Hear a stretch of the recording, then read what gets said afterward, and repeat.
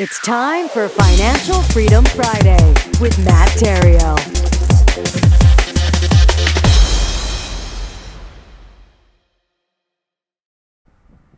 Although I never found much value in holding a real estate license in my role as a real estate investor, this week I was able to implement a negotiating strategy taught to me by my former broker.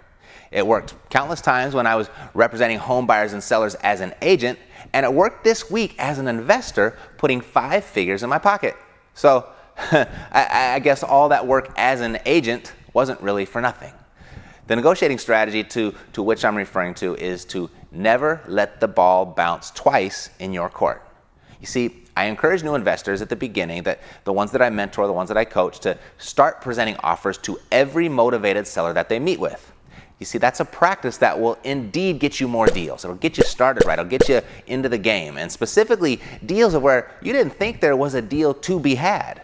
And the second part of this practice that I teach is to present offers in a way that the worst case scenario is that the seller counters the offer back. Now, that all's straightforward, very basic. But here's where it gets tricky. This is where people get stuck. You see, should the seller counter your initial offer, and you don't like that seller's counteroffer, don't get all upset. Don't get emotionally involved. Don't get insulted. At the very least, not to the point where you fail to counter back. No, don't do that.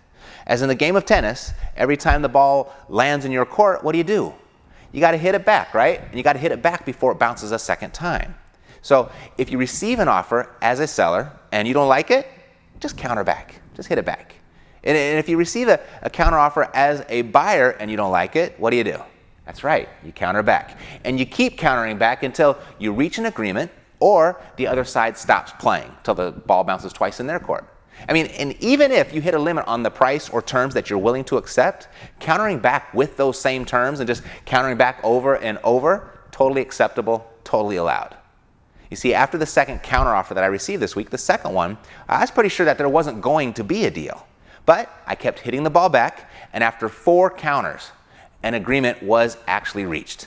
A profitable agreement for both sides, definitely a win-win situation. So keep the ball in play, don't let it bounce twice in your court, for if you do, you might forfeit a game that you might have won had you just hit the ball back one more time. I'm Matt Theriault of Epic Real Estate, and I'll see you next week on Financial Freedom Friday.